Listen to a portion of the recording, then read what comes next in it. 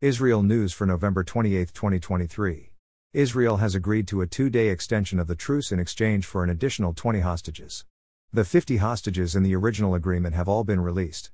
In exchange for Jewish children, mothers and grandmothers, Israel has released 150 terrorists and allowed over 1,000 trucks filled with humanitarian aid into Gaza. And of course, the IDF has stopped hunting down and eliminating terrorists, for the time being.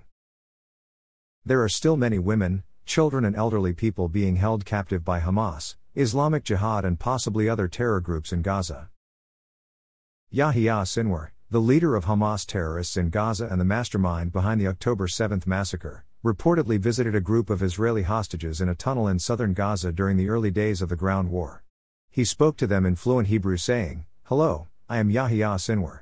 You are the safest here. Nothing will happen to you."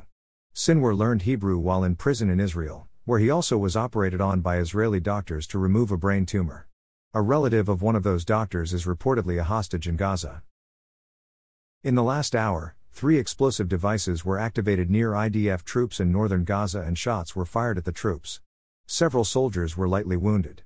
Troops returned fire, wounding 6 terrorists. Israel is maintaining the ceasefire despite these violations by Hamas.